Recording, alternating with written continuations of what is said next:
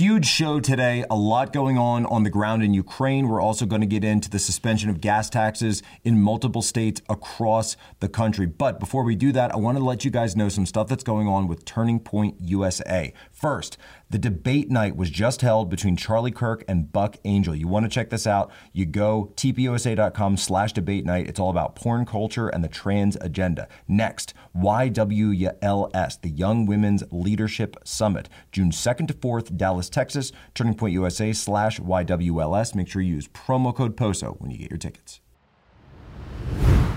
Ladies and gentlemen, welcome aboard today's edition of Human Events Daily. Today's top stories. First up, the ground update in Ukraine as the war enters day 34. We've got a ton of news on the diplomatic front as well, as talks are now being held right on the banks of the Bosphorus in Turkey. Next, Mearsheimer's 2015 warning is now being called out as an example of toxic masculinity. We'll dig into it. Third, Georgia and Maryland become the first states to suspend their gas tax. What does that mean for you? And finally, China is entering a 2-stage COVID-19 lockdown in the city of Shanghai. All this and more ahead, Human Events Daily.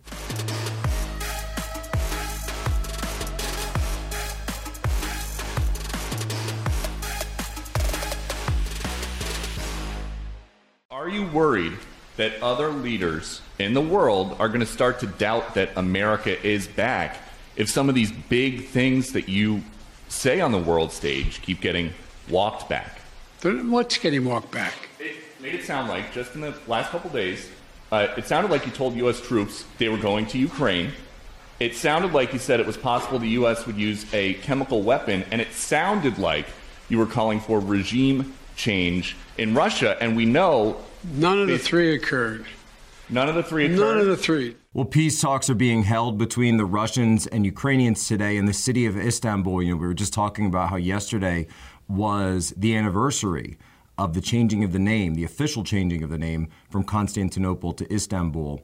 Well, now we're having those peace talks today. They're happening right on the banks of the Bosphorus in an ancient palace that was once the palace of the Ottoman sultans. What's going on? Well, we're seeing the reports, and this is coming out live as we report this, so please bear in mind that we're in the thick of things. But what we're hearing is that Russia's deputy defense minister says that Moscow has decided to fundamentally cut back military activity in the direction of Kiev and Chernigov in order to increase mutual trust for future negotiations to agree and sign a peace deal with Ukraine. As we said before, the military advances on Kiev and some of the other major cities of Ukraine were done as a forcing function to enable Russian military advances to capture other cities. What did it do? It split Ukraine's defenses. Now we may be seeing indications, and as we're getting the news in right now, that Ukraine is actually noting that Russian forces seem to be falling back from the city of Kiev and may actually be letting up that siege, that blockade, that encirclement, those positions that have been held for weeks at this point. Let's continue. From the Ukrainian side, Ukraine, so the advisor to President Zelensky says they're looking for an enhanced analog of NATO's Article 5 with the U.S., the U.K., and other guarantors to be legally actively involved in protecting Ukraine. They're offering to settle the Crimea issue bilaterally within 15 years and vow to never make a fight over it. So we're not hearing any specifics on the Donbass region. Obviously, that's going to be an area of great importance for the Russians. That's the region that had the civil war going on for 8 years at this point. Russia, Lavrov has said they were the ones who decided to intervene in Ukraine's civil war over the separatist area. And on the currency side, we've talked so much about how currency plays such a role in this. Well, the Russian ruble has now risen to near pre-invasion levels from the massive, massive plunge that it took just about 1 month ago. We're in day 34 of this thing. What does it mean?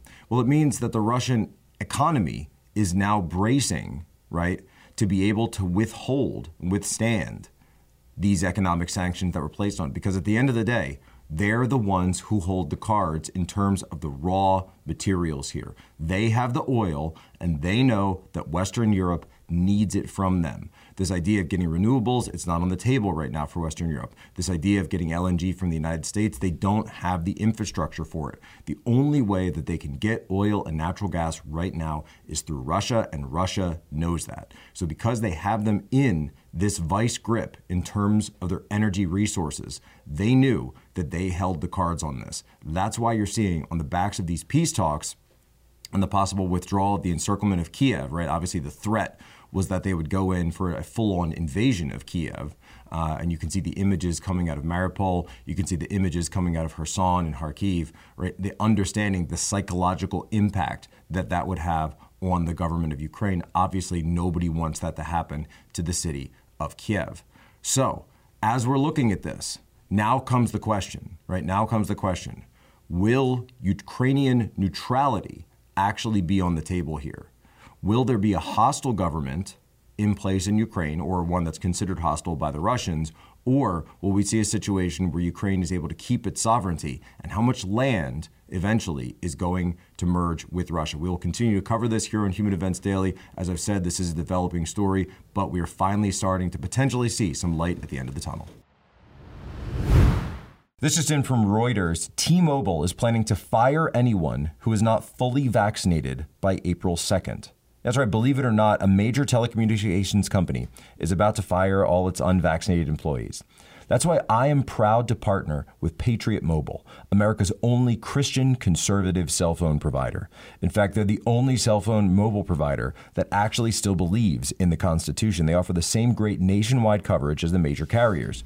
So you get the same great service plus the peace of mind that your money is supporting free speech, life, and liberty. Patriot Mobile has plans to fit any budget, and their 100% U.S.-based customer support team provides exceptional customer support. Patriot Mobile shares your values and supports organizations fighting for religious freedom, constitutional rights, sanctity of life, and our veteran and first responder heroes. So how do you get it? You go to patriotmobile.com/POSO and you use promo code POSO. Veterans and first responders, you will save even more. So make the switch today. Support a company that loves America, loves you, and shares your values. patriotmobile.com/POSO. What's going on here is that the West is leading Ukraine down the primrose path. And the end result is that Ukraine is going to get wrecked. And I believe that the policy that I'm advocating, which is neutralizing Ukraine and then building it up economically and getting it out of the competition between Russia on one side and NATO on the other side, is the best thing that could happen to the Ukrainians. What we're doing is encouraging the Ukrainians to play tough with the Russians. We're encouraging the Ukrainians to think that they will ultimately become part of the West, because we will ultimately defeat Putin and we will ultimately get our way. Time is on our side.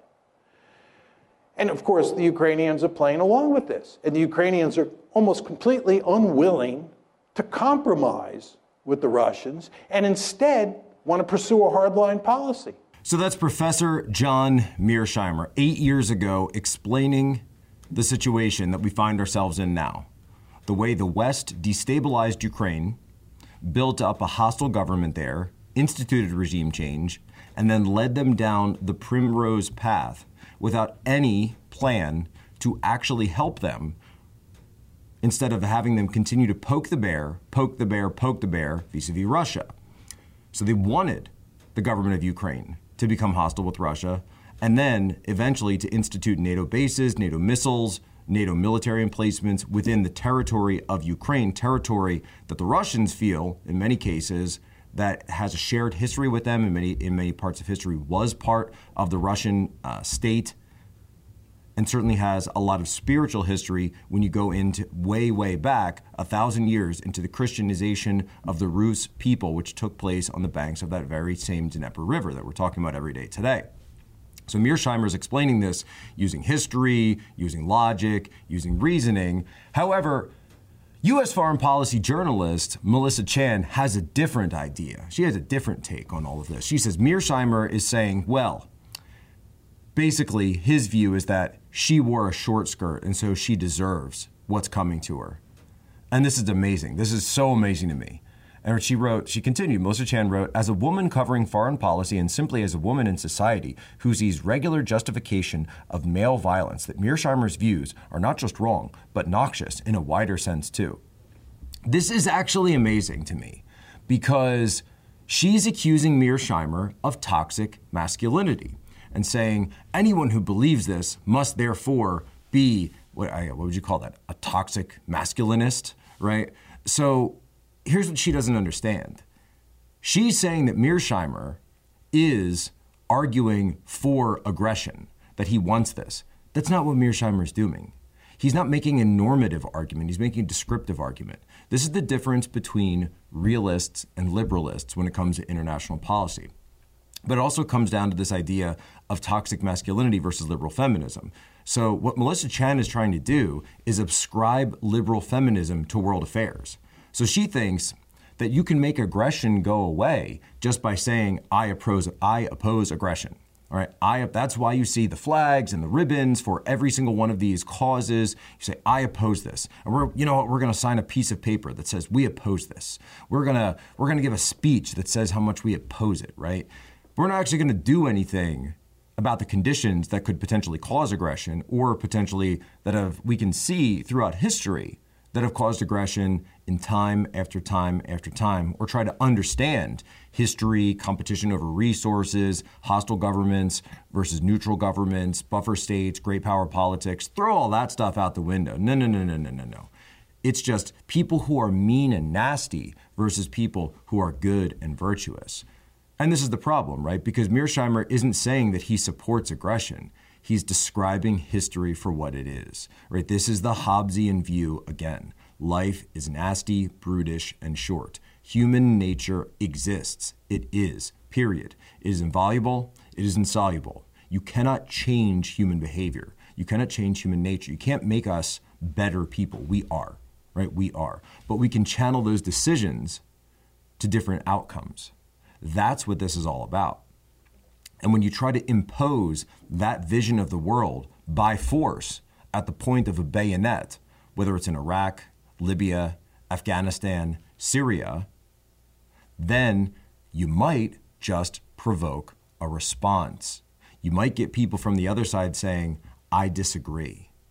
And I'm going to show you how much I disagree when you continue to poke the bear. So it's really amazing to me, right? So they've taken this idea of liberal feminism, and they're trying to paint all of foreign affairs with it.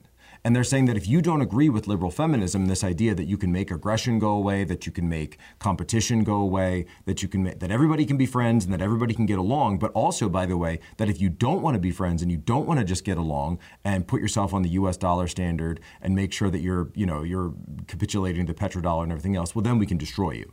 Right? So that's where you get your Madeleine Albrights. That's where you get your Hillary Clintons from, because we will destroy you. Keep in mind, all of this stuff is connected. There is a reason that some of the biggest proponents of liberal feminism, like Hillary Clinton, are also behind some of the most destructive wars of the last 20 years. Have you heard of the 3-week rule? What is the 3-week rule? Well, the 3-week rule may be the best financial advice ever. Wait 3 weeks to buy that new car. Wait 3 weeks to refi your home mortgage. And wait 3 weeks to finance any major purchase. And why 3 weeks? Because that is how fast the average ScoreMaster user takes to boost their credit score an average of 61 points. Seriously, 61 points can be added to your credit score and save you tens of thousands in everything that you finance. What is ScoreMaster? Well, ScoreMaster technology was developed by credit data scientists to boost your credit score higher and faster than you ever thought possible. And ScoreMaster understands that it is so easy to take about a minute to get started. You don't have to wait months and months to actually upgrade your credit score. So you try it. It's completely free. You can see how many points you can add. How do you do it? You go to scoremaster.com/POSO. Scoremaster.com/POSO. We know there's a lot of things that go into your credit score. You want to have a good one before you try to refinance anything. Scoremaster.com/POSO. Well, we saw the pain at the pump with the rapidly rising prices that everybody across the country was seeing, and we decided we wanted to take some urgent, immediate action. And this all came together really quickly. Within a week of us calling on our legislature to act, they passed this unanimously across party lines in both houses. And so here in Maryland, instead of just arguing about who's to blame for it, we decided to take immediate action to do something about it. Well, there's Governor Larry Hogan, a guy who calls himself a Republican but doesn't normally do very many conservative things. This probably being one of the more conservative things that he's done since his term started as governor of Maryland. Then we've also, by the way, down in Georgia, the governor of Georgia has also suspended the sales tax, the gas tax in general for that state, but only for a period of about 30 days. They're trying to ease the price. So Maryland dropped, it was a 36.1 cents per gallon tax, and Georgia waived its 29 cents per gallon tax on gas as well. But because this is coming at a time where Americans are now seeing prices at the pump that are going up like crazy. And the thing that I wanted to get into is look, we talk about Ukraine. We talk about foreign policy. We talk about President Biden. We talk about his failures on the world stage. They want you to care so much about what's going on thousands and thousands of miles away, and they say that it's your duty to care about this. Well, when your prices at the pump are they're touching $5 across many parts of the country. In some parts of the country, they're touching $7. Like out in California, I got people telling me. Meanwhile, in the city of Philadelphia, you got a 15-year-old kid going out in front of his house to get something from his dad's car, shot in the head, killed. But the billboards all up and down the highways in Pennsylvania say, stand with Ukraine, stand with Ukraine, stand with Ukraine. Don't worry about what's going on in your own cities.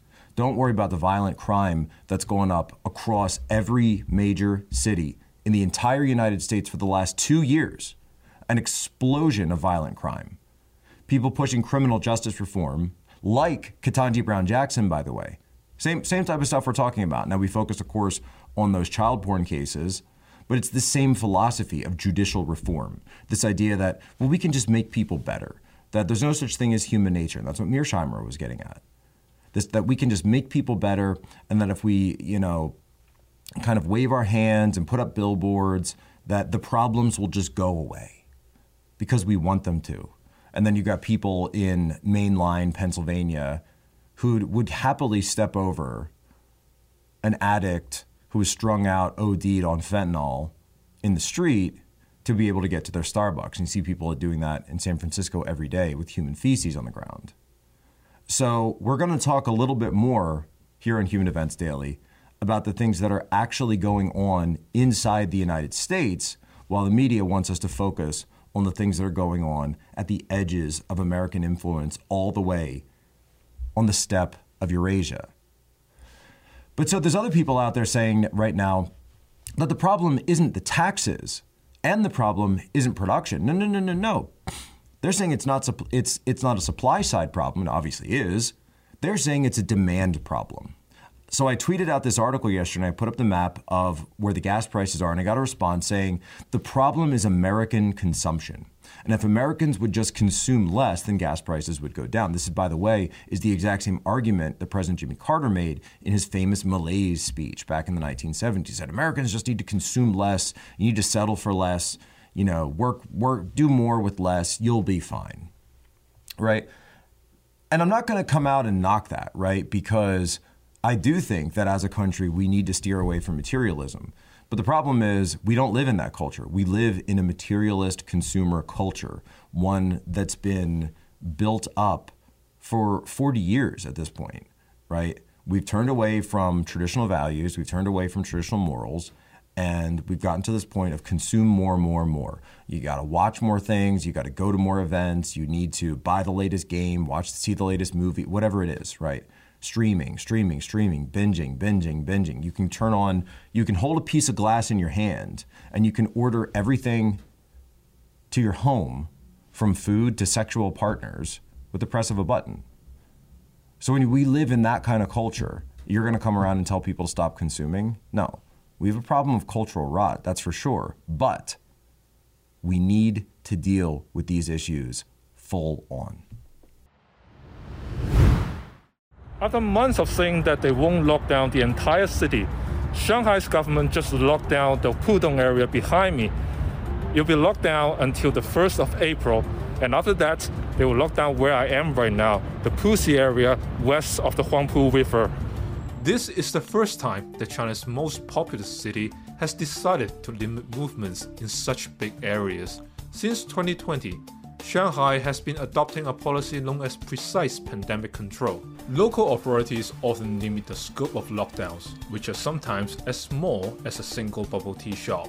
But since the arrival of the highly infectious Omicron variant, Shanghai's COVID-19 cases have spiked. On March 27th, the city recorded over 3,000 infections, over 90% of them with mild or no symptoms. So that's what's going on in the city of Shanghai. You know, I always have this weird spot in my background when I talk about Shanghai, because I lived there for 2 years, right? So I've spent more time in Shanghai than any other major city in the world, actually living there, right? I work in DC, but I live outside the city. And in many ways, it's weird because it still feels like the city where I've spent so much time in my life. I lived in the Putuo district, which is part of Puxi. So you hear him talking about Puxi there, and the way Shanghai works is it's broken up into two halves. So Puxi is the west side of the river, Pudong is the east side of the river. It's a very safe city, normally. When you live in a police state, the wanton crime and senseless violence that you see in American cities just isn't there, right? Because people are terrified of the authorities. And this lockdown that you're now seeing that's going to be taking place, and they're talking about this spreading from the central districts. So Pudong, that's basically the Wall Street of China, Pudong. And then it's going to be spreading into Puxi, then Minhang, Jinshan, Chongming Island. So the whole outlying districts, basically the entire city of Shanghai, right? This is the authoritarianism of the CCP. They're talking about rounding people up for testing, using drones to enforce the lockdown. You're going to see people being locked back in their houses again. This is the way the CCP deals with things. And when it came to the lockdowns here in the United States and the way that our government started to be run, suddenly people questioned, wait a minute, I thought we were a free country. Why is the government doing these things? Why aren't we following the actual science on this? Right, this is all about Omicron. This is about the Omicron variant. We know that the Omicron variant is not as bad as some of the other variants that have been out there. People have been able to deal with it. Also, last time I checked, I thought China had vaccinated a great number of its people, specifically in large population centers like the city of Shanghai. So Shanghai is, depending on the count, either the largest or one of the top cities in all of China. But understand, this is the authoritarianism that we see being conducted by the CCP that came in and infected our own country, our own ruling class, whether you want to call it the Great Reset or the World Economic Forum or Klaus Schwabism, right? This is the type of authoritarianism that has come to the U.S., and this is where it's come from. They have no problem with locking down their people. And the people there, you're seeing suicides skyrocketing inside the city of Shanghai. You're seeing people fighting back in places like Shenzhen, but there's nothing you can do about it because the government there is all powerful and you have to listen. Their facial recognition programs, their social media scrubbing, tracking your cell phones, it's all done straight from the government. They don't put a mask on it like they do here, but mark my words, it's what they want to bring here. And that's all the time we have for Human Events Daily today. Remember our promise, our oath, our solemn vow to you, be good, be brief, be gone. What did we talk about today? Massive diplomatic updates coming straight from the banks of the Bosphorus, there in the city of Istanbul, the palace of the Ottoman sultans, where Russia and Ukraine are sitting down for diplomatic talks today to hopefully end this war on day 34. We talked about whether or not Professor Mearsheimer was conducting toxic masculinity in his 2015 warning on Ukraine. We got into Georgia and Maryland suspending the gas tax, and Shanghai entering stage 2 of a massive lockdown in the city. Before we go today, today's history break. Today in 1973, American troops evacuated Saigon, later called Ho Chi Minh City, as the United States ended its involvement in the Vietnam War. We haven't won a war since 1945. Understand that, folks. Ladies and gentlemen, as always, you have my permission to lay ashore.